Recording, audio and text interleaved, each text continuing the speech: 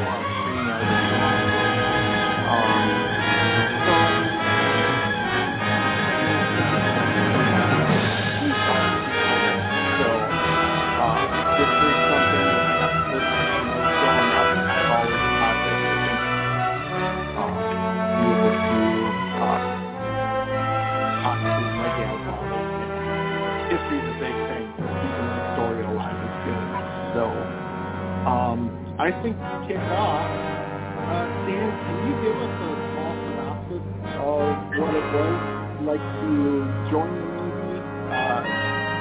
A synopsis of the time when you joined to the time you joined the Nimitz?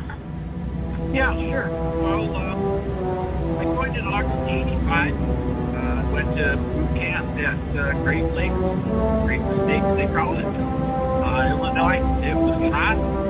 It was October, and it was just like boot camp. Got your head shaved, got off the bus, you got abused from the morning to Wednesday, and then sometimes it was night in New York.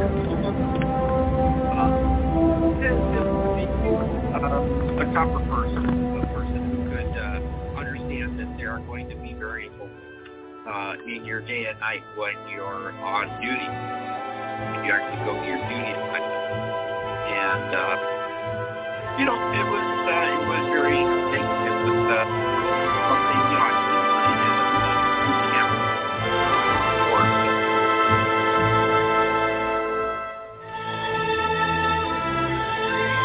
Okay, so how long did that last?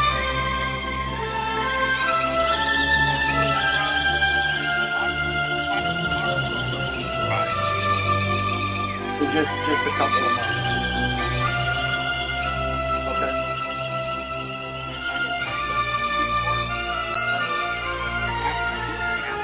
I went right across the street from Great Lakes Training Center to Naval Hospital there, training Okay. And then, okay, so what as opposed to any other job that they might have? Well, having sort of background here and being interested in that type of thing, you know, when we took swim lessons, and the time was able to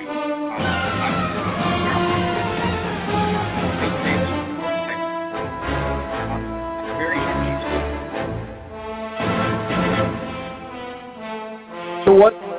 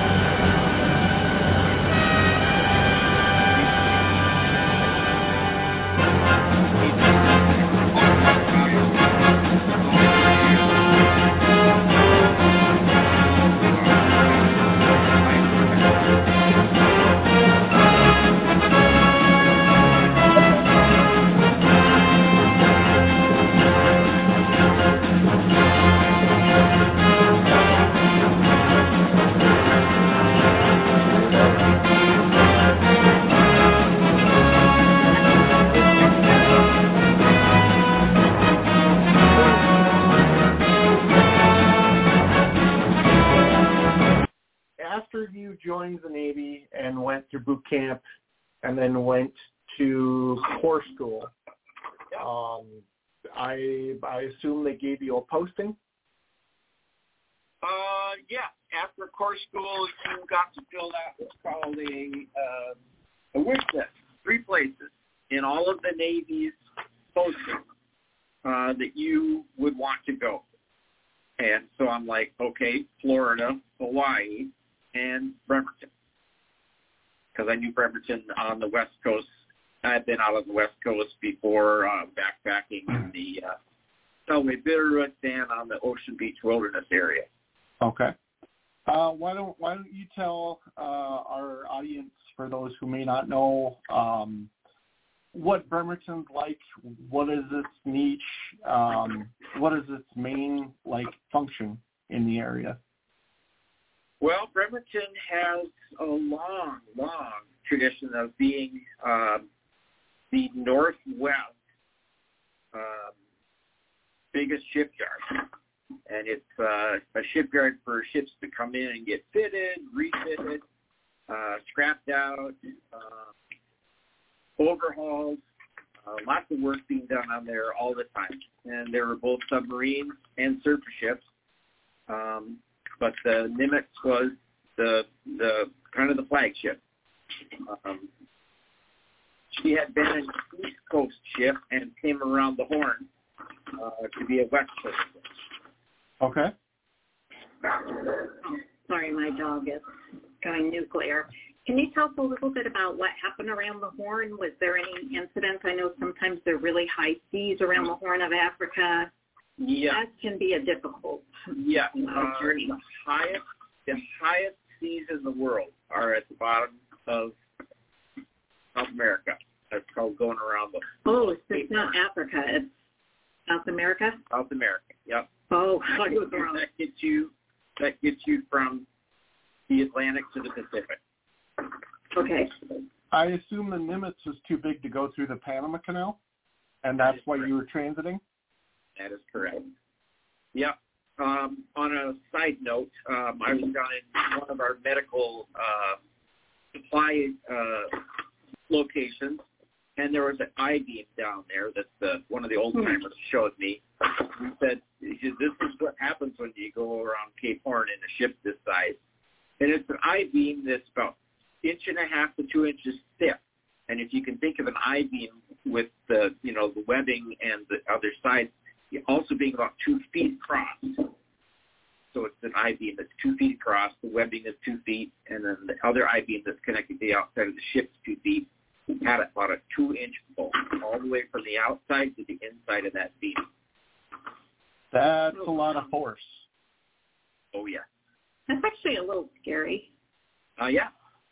Hey, I want to just pause and welcome Tim Bob, who asked, where is Nikki? So I think Nikki's in the twilight zone of internet reception.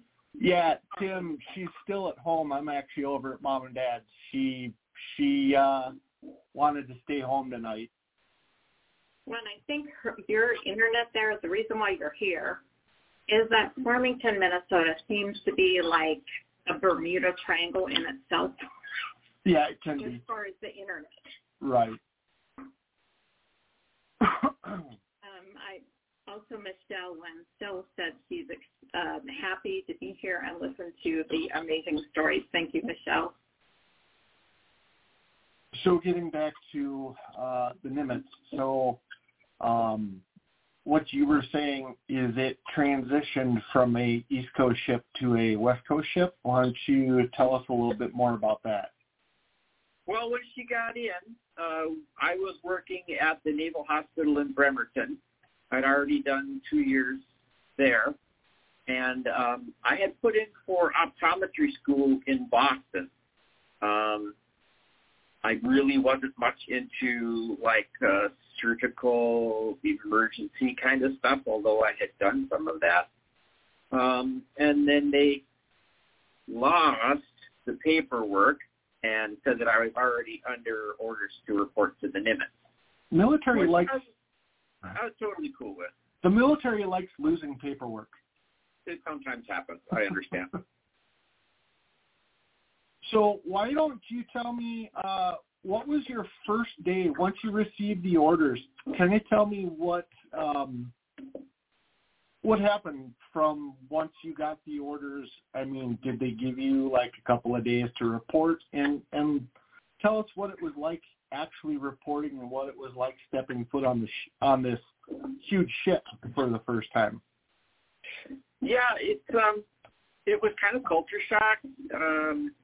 Completely different than anything I'd ever done. I mean, it was a huge gated, guarded facility, and you had to have all your ducks in a row to get in. And then they had just a huge, long list of places for you to go, things for you to do. They had to do all the paperwork, just all kinds of stuff. And I probably was there for a few days before they had brought me down to the ship and introduced me to the people who I was going to be working with, who then took me up to the ship and basically showed me, how to salute, how to request permission to come aboard and all that kind of thing that you do. And then they took me down to the medical area, which is off, one of the, when you come in, you're basically on the, one of the hangar bays. And then it's on a little passageway on the starboard side. And then medical is, in a few bunks. So we got into there, and then they gave me a big tour of the facility. Pretty cool. I got to meet the petty officer in charge of the treatment room, and that's where I was going to be taking over. Super nice guy, learned a lot. And then we also had a flight surgeon, another doctor who could perform surgery, and then we had a PA as well. Which is what, the physician assistant? Physician assistant, yep. Okay. Michelle asked, was it hard to be away from your family? Well, you're going to have to say yes because your family's on flying with you. Not at first, because I had no idea how big that ship was. I mean, you see it from the outside, you can see it from a long ways away and cover it up with your thumbnail. But until you actually stand right next to it, it's like, oh my gosh, this thing is huge. Yeah. I'm sorry, what was the question? Did you miss us? And I think you were starting to say, like, it's probably a little overwhelming at first. And so that probably, like 100% of your mind is probably focused on learning what you have to learn to survive. Yeah. And while we were in port until the ship deployed, there was training exercises. And then since I lived in Bremerton, I got to go home at the end of the day. But then there came a time when we were doing things 24/7 on the ship and getting prepared to take a route. They did a lot of retrofitting, and every time they did a retrofitting, we had to take her out, stress testers, make sure that everything was up to par, and then we'd come back in again for a while, and then I'd get to see them again for maybe a week, 2 weeks, and then it's back out to sea again, testing this new thing. And then there was war games we went to in San Diego, and we were gone for a few weeks at that time. Then I came back, and then it was not long after that we got our orders to go to the Pacific. What was it like? I remember as a kid, I don't remember ever seeing you off, but I remember coming out to the pier and seeing you come back in. What was it like? Explain to us the whole process of getting underway. Part is coming in, and you'd come through the Straits of Juan de Fuca, and that was some of the highest waves that we had in the Pacific Northwest, is right at the mouth of the Strait of Juan de Fuca. The ship rolls. You don't think the ship doesn't go forward and backwards so much, but it does roll left to right. And it's so big that it takes a long time for it to roll alongside and hang there for a minute and then roll back. And so you'd come in, and then they go past. There are some other areas where the flight crew would fly off, like Whidbey Island. And then they would bring you coming through all these little channels to get up into Bremerton. So it took quite a while, but it was nice once you got into the Straits of Juan de Fuca. You knew you were home. You knew you were home. Nothing was going to hurt you there. And then you knew you were going to get to see your family for, at least a few days, if not, a couple of weeks, depending on what the plans for the ship were. What was a normal turnaround after a standard, well, I'm sure there's no standard deployment, but what was the average turnaround? Well, there really wasn't anything average because she had just come to the West Coast, and she had a lot of refitting to do. I mean, we made a number of trips. San Diego, we went under the Golden Gate Bridge. We even tried to time it at low tide, but we were still too high. Welder had to scramble up to the top, cut the top 6 feet of the antenna off so that we could squeak underneath. Lots of things like that. We got some time down in California, in San Diego, some leisure time. And then we were coming back up to pick up the whole crew and get the planes on board, and then we headed off for our WestPac, which is the Western Pacific cruise. Okay. I just want to pause and ask those people that have come on just to say hi in the chat, kind of at least your first name and where you're coming in from. Where do you live? Sorry to interrupt. Dan, when you talked about the Straits of Juan de Fuca and seeing the roughest seas, and you talked about the Cape, were there times also where you had like calmer seas where you could go up to the deck, and could you see any ocean life from there? Oh yeah. Well, one of my duties was the motor whale boat on the port side, which would be the left side. So L-E-F-T, P-O-R-T, that's how you remember your port from your starboard. And I was on the port side, so I had to go up every day and sign the log. Well, while I was up there, my whole time, basically, from the time I wake up till I go to bed, is inside steel logs. And there's no natural light. You don't get. The only thing you get to see is you can watch flight deck TV. And that's just planes taking off and guys walking around. So when I went up to the motor whaleboat sponson on the port side, I would check the logbook. You can look down around the motor whaleboat suspended there in the ocean, but they had this neat little window looking forward, and you could kind of hang your head out of it. And I would watch the dolphins leaping out of the wake that the Nimitz created, about a 6-foot wake. And these dolphins would be jumping and just having a good old time. And you can look up, you could see sunshine, clouds, rain, whatever happened to be that day. It was my little slice of heaven. Nice. I suppose not everybody on the ship kind of had that ability to do that. Only me and the other lifeboat captain. Oh. There was one on the port side and one on the starboard side. Okay. So talking about, and I know you probably can't talk much about this subject because it is still an active vessel and there's OPSEC with it, but do you remember there being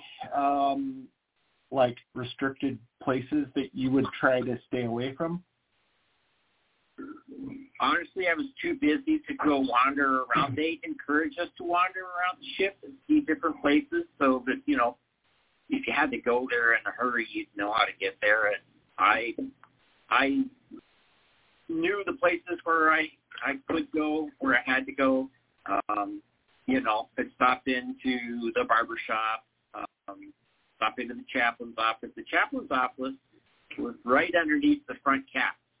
And so you'd be sitting there, shaboom, and you get this huge steam as the piston pulled all the way back. You couldn't hear anything for about 40 seconds. And then it was dead. And then you could hear her talk again. It was very strange. So they used that steam for the laundry, and they used it for the steam room in our workout area. Wow. And to heat the ship. Yeah. Steam room and a workout area on a ship, that's quite a luxury. It had a lot of things. We had a barber shop, we had a bookstore, 2 great big dining facilities. It was everything you needed, really. It was a house, a floating house afloat. So how many people on a standard deployment? How many people can that thing house? I believe we had 6,000. Wow. So the majority of that is what you call a ship's company, or is there a split? Yeah, it was somewhere around 3,000. Okay. And then when the air wing came on, and depending on who else we had on, but a lot of people. A huge floating city. Right. Wow. 24/7. I want to mention that Michelle Mansell is actually signing in right now from Green Bay, Wisconsin, but lives in Lakeville, Minnesota, where we're at, and mentions that she went to school with CR. That we did. And so thrilled she's joining us, and I want to say hi to Sue Helm from one of my favorite places to stay, Walla Walla, Washington. I do. So you were mentioning the Westpac deployment. Tell us about that. So would you leave straight from Bremerton and I suppose go somewhere in the Pacific, or do they have certain spots you would go to? So when you're doing the Westpac, that's like a 6-month deployment at least. We did lots of little, like I say, little shakedown cruises, we'd call them. And then there were some like exercises that we had down by San Diego. and all of those took a few weeks, and then we'd be back, and then we'd go gear up for another thing. But, yeah, when you went to do your Westpac, there was a lot of preparation in that because you were going to be gone for at least 6 months. And when we did do the Westpac, that would have been in 80.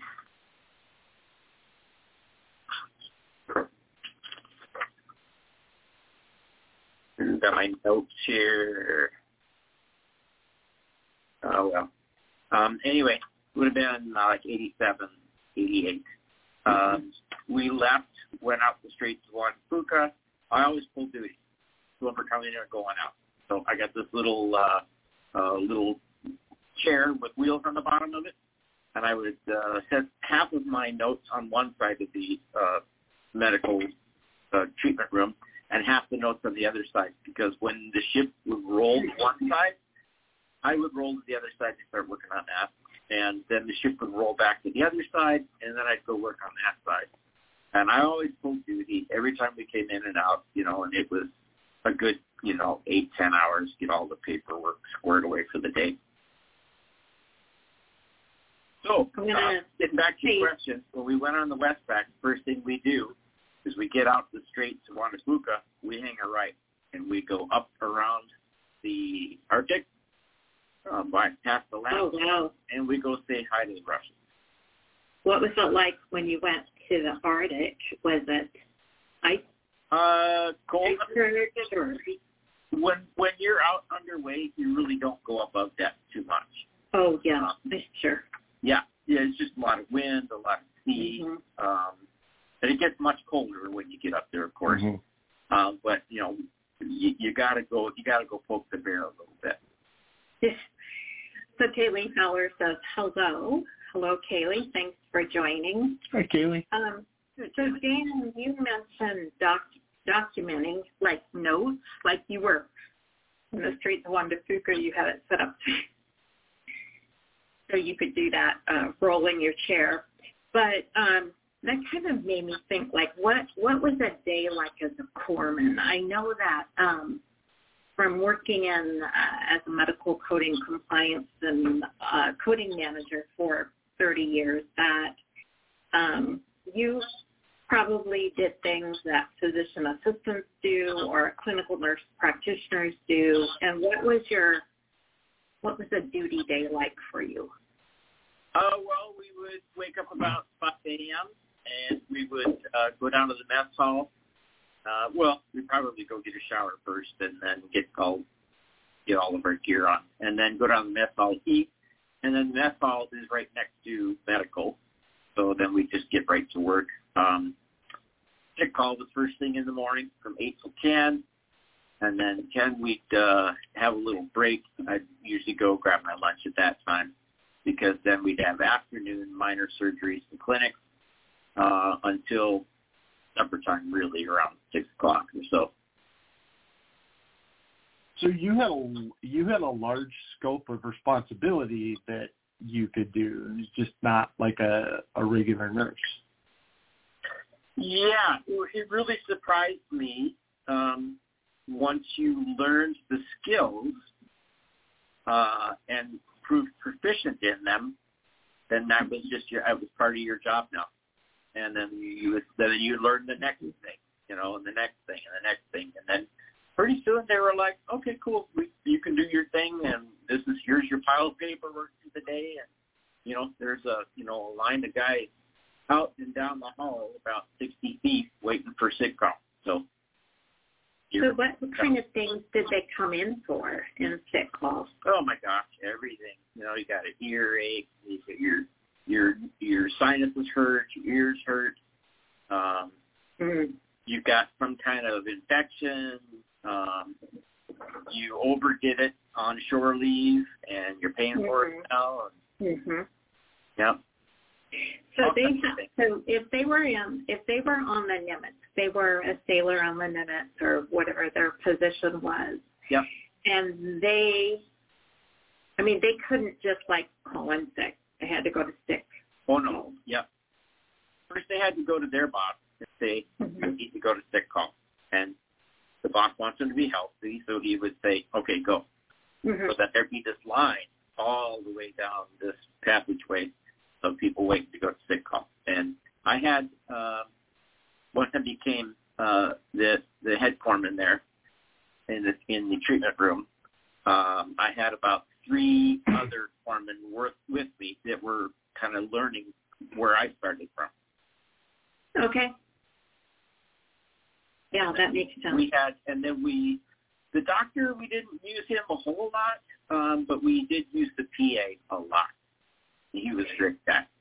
So, I know, like in practice, depending on the state or here in the United States, the doctor is like in the clinic, and then there's like treatment rooms. Were you in a big open area with everyone, or did you have little curtains, or? Nope. No, there's really no privacy in the Navy. Okay. So when you're on shift, except for the line of people waiting, once you came in that door, whoever greeted you first is who you'd go to. Unless you had, I had some people that had, recurring things that I knew about that they'd go, hey, can I get you? Yeah. So then we would work with them. And this thing went on till, for hours. Well, until everybody was done. We didn't turn anybody away. It might be even 2, 3, 4 in the afternoon before we finally got everybody done. But so with 3,000 or more people on the ship, if you're going out for a 3 to 6 month cruise and somebody has hot, happy, or appendicitis, what do they do? I mean, they don't fly them off ship.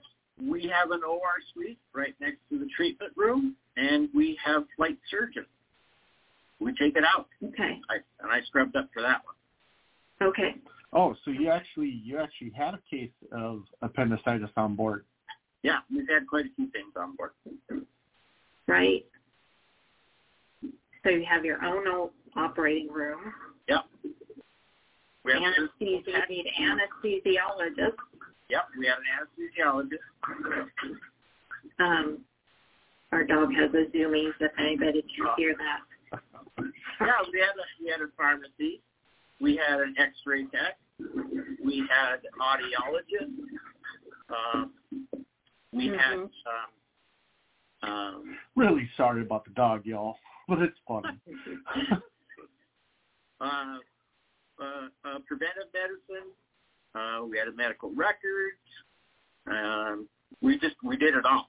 Pharmacy, everything. We're all self-contained. It's like a floating city. So pretty much anything you can find in a civilian ER or urgent care, you guys had on board. The preventive medicine, like shots, physicals, that kind of thing. The whole thing. Yep. And everybody got cycled through twice a year.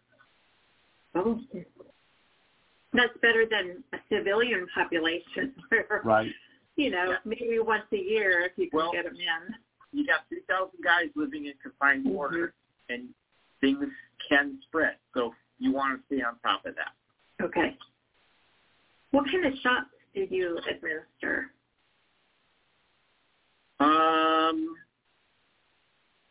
Well, I gave some penicillin shots.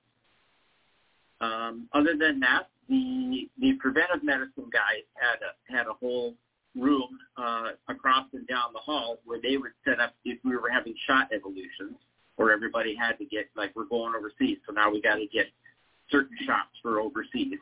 And they would call everybody just like sick call. You'd line up, and they would run you through a batch at a time. And they had the pneumatic inoculator, and you just, stand still, and there'd be a guy on each arm, and they give you your shots. And then if you needed any special shots, because you were going to be doing some duty besides what the normal duty was, and you had to have something else, they would give you that at that time. Yes, if anybody hasn't seen the pneumatic inoculator, that thing is barbaric. Basically, you hook this thing up to an air compressor, and you put in whatever you're going to give in a shot. And if you move, it'll slice you open. Yeah. Cool. Thank you, little puff of air, yeah. along with the serum under your skin.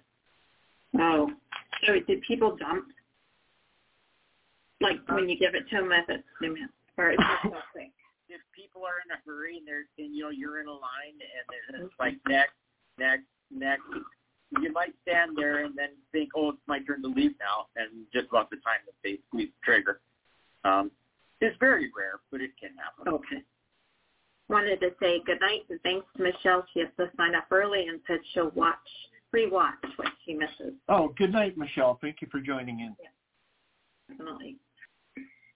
All right, so we've kind of covered, I don't want to call it mundane, but the day-to-day of part of your duties there. And you kind of did touch on doing minor surgery clinics. What would that what is a minor surgery clinic? So after lunch, once we got through the regular sick call guys, people who had warts or hangnails or infected toenails, and a hangnail in their toe that got infected or whatever, I had a minor surgery clinic.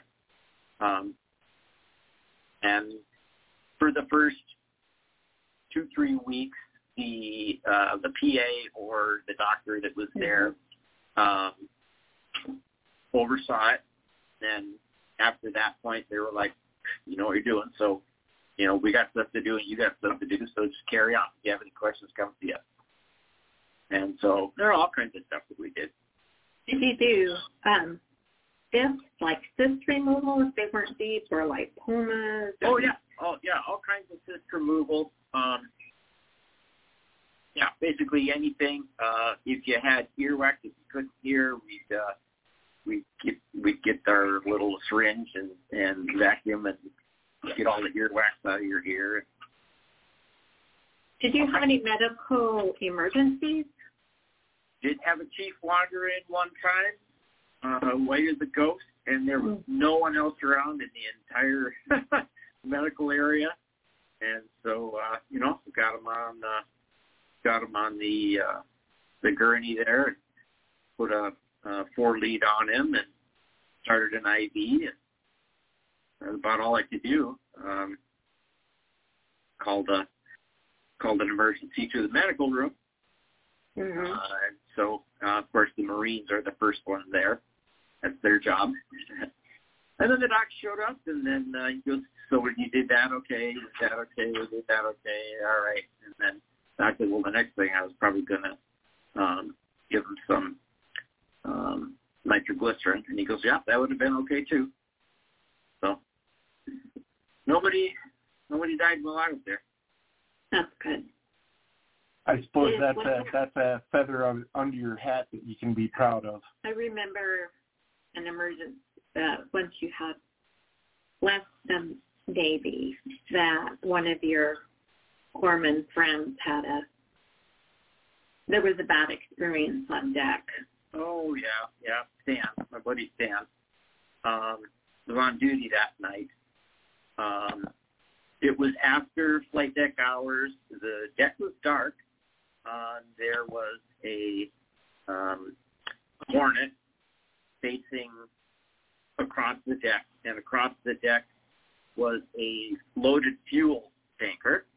And a couple of guys were just up roaming around the flight deck. Thought it'd be cool to crawl into the cockpit of the fighter craft and squeeze the trigger on the joystick, and it shot incendiary ammunition into the tanker. The tanker blew up and shot burning liquid fuel across the deck onto the guys who were in the fighter. One of them, the one that was on the wing, was killed almost instantly, and the one that was in the cockpit lasted a little later. But that was a horrible thing. I got to talk to Stan about it a few weeks later. That kind of brings up the thing too, that in medicine, in the civilian world, when somebody has that trauma, there's like clinical psychologist or somebody they can go to.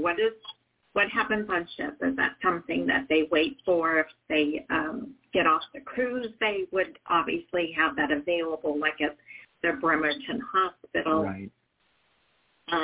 Yeah, I never experienced anything like that while I was on board. You watch these old flight deck videos of planes crashing into the superstructure, crashing into other planes, wiping people off the deck.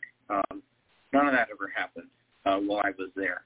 But, you were always aware. You knew that at any second something like that could happen, and you needed to be with about you. Well, and I'm sure that the chaplain would help out, too, if people were needing somebody to talk to. Yes, doctors, chaplains. Yeah. Yeah, true. There was a plane wasn't it called the Man-Eater for some reason?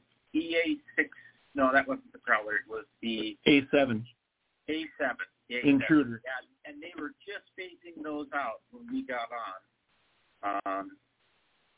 I got to know one of the A7 pilots really well because he would come down for some things. He needed certain things to complete his medical portfolio, and he liked it that he could come in and get one-on-one attention, with us. So the reason why I ask this is I teach medical coding at a college, and in the diagnosis book and I can't imagine ever having to use this code, but there's a code that we can use when somebody's been sucked through a jet engine. And I'm like, that doesn't even make sense. Maybe post-mortem. I don't think people live through that. No. Well, there is a video that I watched where a young man walked way too close in front of that plane while it was spooling up, and it sucked him right off his feet, and he had the presence of mind to spread his legs and put his arms out, and it sucked the cranial, which is what the flight deck guys wear on their head, sucked that off his head and spotted out the engine. He was lucky. And when the engine started to spool down, then the suction pressure came off and he fell out. And lucky. Yeah, I've seen that. I've seen that flight deck footage too. Might have a few nightmares for the rest of your life. The other thing that I've seen is I don't think it was on the Nimitz. I think it was on either the Roosevelt or the Bush. They had an arresting wire snap under tension. Oh, yeah. We watched lots and lots of those videos. Flight deck is a crazy place to be. So was there a time during flight ops you were ever on deck, or did the Air Wing have their own corpsman? Oh yeah, the Air Wing comes on. They got their own corpsman. There are 2 medical facilities forward and 2 medical facilities aft, medical treatment rooms that are staffed only when the Air Wing comes on, and then during flight ops. I imagine they hang out there too during periods when it's not flight ops. Mm-hmm. Did you say there was a long ways down to barracks? Did you say there was a Air Wing medical in the tower? No, it's just below. It's on the level just below the flight deck. Okay. Yeah. This is a nuclear carrier. The first of her kind. First of her kind nuclear carrier. Tell us a little bit about that. I imagine there's nuclear rods in there. I imagine there's people on board that are trained to handle certain things. Did you have concerns of living and working that close to a reactor? No, not at all. Nope. Yeah. So the iteration of carriers, the first nuclear carriers, they had reactors on subs for years and years, and they knew how those worked, and they knew they were safe, and how many years they could go. So the first, like, Enterprise class carriers had 6 small reactors from submarines. And then the Nimitz was the first ever class to have 2 large reactors, basically in the center of the ship. And we only ran off 1. So redundancy then. It's like any other ocean-going vessel. You have multiple motors. Yep. Did they know how long it would be able to run off of, like, 1 reactor? Well, when they built her, they had an idea. You know, you extrapolate figures, you know, based on the historical, you know, context. We only used 1 reactor at a time. They had no idea how long it would go. And it had been 15 years since her keel was laid and everything was put together on the East Coast. And so we all had to get off the ship. And there's an opening that goes all the way down to where the reactors are, and they pulled the rods. Everyone's off the ship, obviously. Yeah. And people in the appropriate, you know, CBR, anti-contamination and all of that, pulled the rods, determined that she had another good 10 years. They didn't have to worry about it. And we immediately took off and went on our Westpac. So That's really amazing. Tell me what the Westpac's like. I'm sure there's, you know, once you're out to sea, there's not much to do other than your set job. Every day, but we'll look things to do. Tell us what it was like after you set sail, and then maybe up to, like, what was a port call like? Sure. Well, so my Westpac started out in Bremerton, and it ended up on a rock called Diego Garcia in the Indian Ocean. So first you come out, you take a right, you go up and around the Aleutian, the islands, Alaska Islands, come down on the other side, on the nose, that's the Russians, and then you just keep going until you get down. So our next stop was Philippines. We stopped in the Philippines for a week or 2. And then we pulled off, and then we went to South Korea. In South Korea, it was interesting that we were there at that time. I think partially the Westpac was part of this plan, but we were doing the 87 Olympics. Oh, the 88 games. Yep. And so we and our sister ship, the would have been the Vincent, right? The Vincent, Carl Vincent. Yep, we were taking turns. So we'd come in for a week. Our guys would all get Liberty, and we'd go around and see what South Korea is all about, which was very interesting. And then after a week, we would go back out, and then they would come in, and then they were providing air cover and everything for the Olympic Games that were going on. But I got to meet some really interesting people. Had no idea what South Korea was like. It's a lovely place. Very friendly people. Little kids walk all around. They don't have any fear because if anybody was to do anything to them, they would be killed in the most horrible public manner. So, and that's why there isn't any crime there. I'm sure that was a culture shock for you. Was this your first time out of the United States, and where were you from? So, well, I was born in Minnesota, and I moved to Idaho, and then we ended up in Bremerton, Washington, which is in the northwest corner, across from Seattle, across the town from Seattle. So quite the culture shock to I'm assuming, mid-20s guy from Minnesota. Yeah, actually, Korea was very clean, very nice. People were super nice. I saw some really cool things there. These people dressed up in robes and banging drums and cymbals, going door to door. And I had run into this gal who was studying and wanted to go to Brigham. She was going to go to Brigham Young University. So she needed to learn some English, and I needed to learn some Korean. So basically, and we were off the ship every day. My buddy Stan and I, we would get Liberty every day for 7 days. And so we would meet her at this fountain in the middle of the city. And then we just go around and see all these different things. Well, the tax collectors is what that was. They're all dressed up in robes and making any noise. So you knew if you were due to pay your taxes that day, boy, you were waiting at the door, because if you weren't forthcoming with your taxes, they made a ruckus, and all the neighbors would look out. Jeez. So you wanted to be the first one. You wanted to beat them to the door. You heard that coming, and you were there at the door ready to go. You didn't want to bring shame onto yourself or your household. I suppose. Yeah. Yeah. And, there's a big thing over there with haggling for prices. I personally, I don't like that. It makes me uncomfortable. Just tell me what the price is, It's not the Minnesota way. Right. Yeah.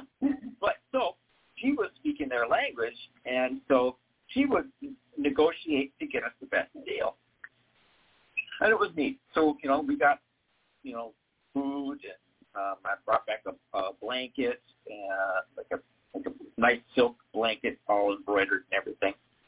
And then we had to leave. And then our next port of call was the Philippines. And I think we pulled into Busan. And we were there for about a week. And then we left there. We were going to go to that little country. Singapore? Very clean. Singapore. Yeah, Singapore. And they said, no, we don't want that big crowd of people coming in. So we sailed on by, and then we went from there. Let's see, where did we go? Philippines, and then we went to Guam, and then we went into the Indian Ocean. Could you feel a difference because of the water temperature in the Indian Ocean? Oh, yeah. Okay. The Pacific is beautiful, clear blue.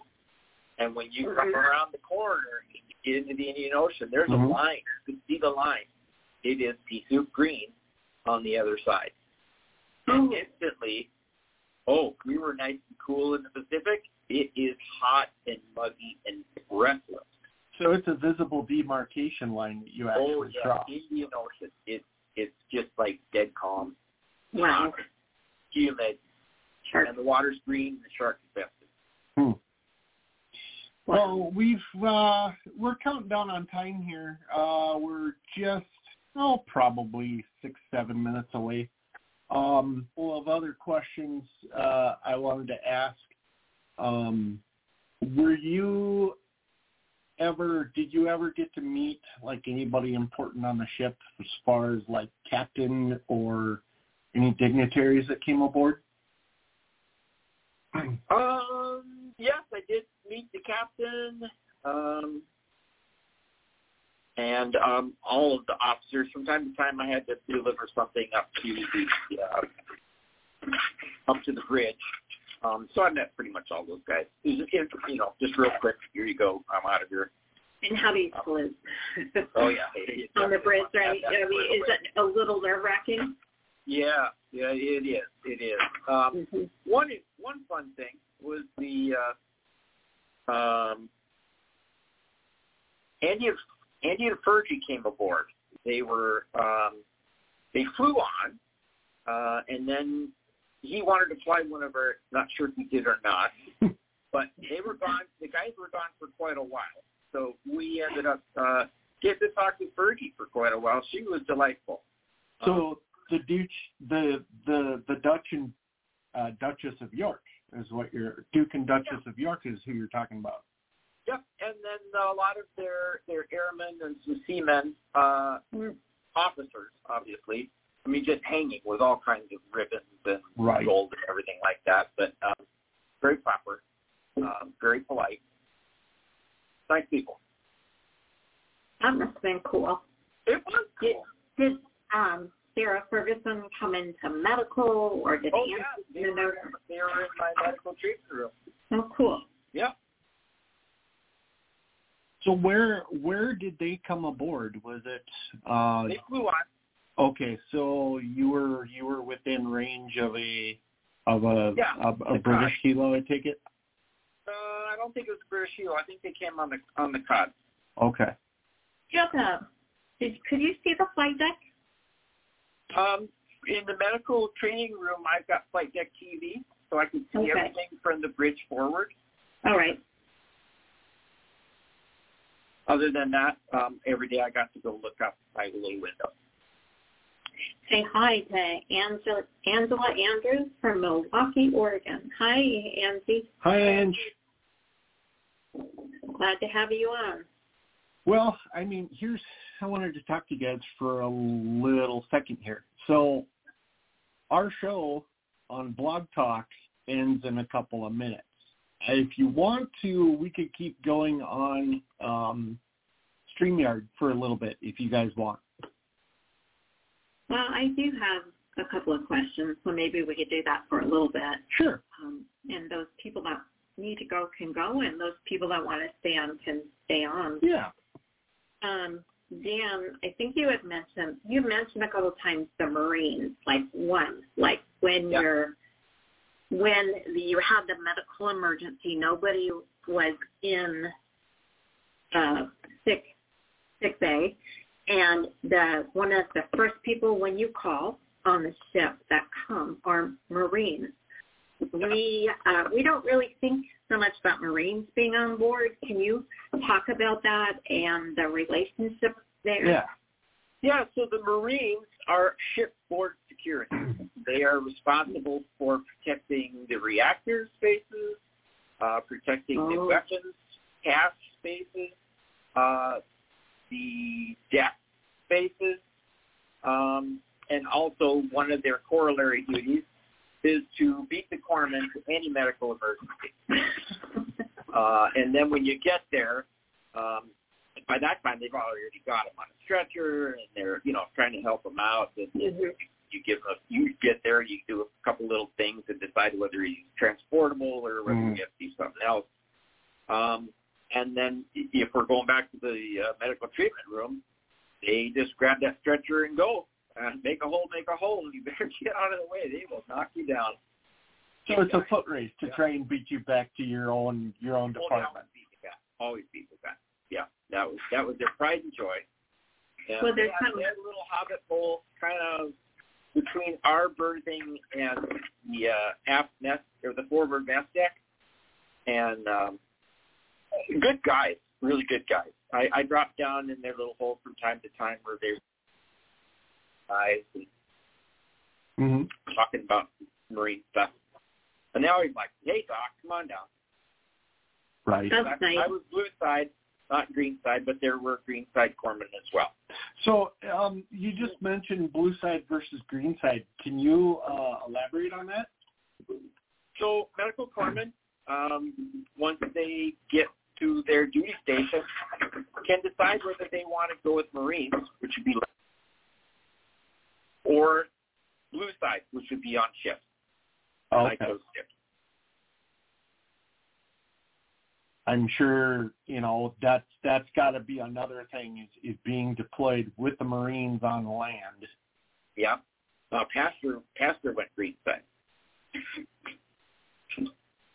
Oh, our pastor at our current church, Neil Risto. Neil? Oh. Neil Risto. He was corpsman too. Yeah.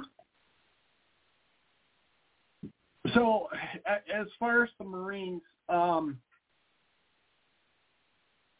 know you've told this story to me before, but you actually got to go into their berthing area. Can you describe the difference between the Marine berthing area and, say, a normal area where a bunch of guys would sleep? Well, our berthing areas were small, maybe 15 people tops, really cramped quarters. Their berthing that I dropped into, they call it Marine Country, big, wide open, tables and chairs in the middle, a bunch of TVs, and then bunks and berthing all the way around the outside.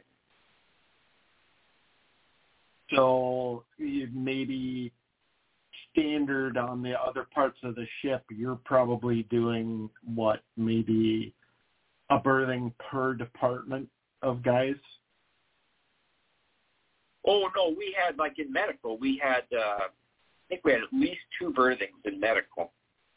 My berthing and my rack was on the starboard side, right below the sea missile battery, and then running above my head were 2 6-inch JP 7 fuel lines. And so I figured if I'm going to take a hit, I'm not easy. Maybe Right. that's not a bad thing, right? Or I don't know. The other bonus to that was when it was waves, you could hear those waves wash against the hull. I think that would put me to sleep. Right to sleep, yeah. You didn't want to forget where you were and sit up. You put it in your head. Right. Yeah. Did that one.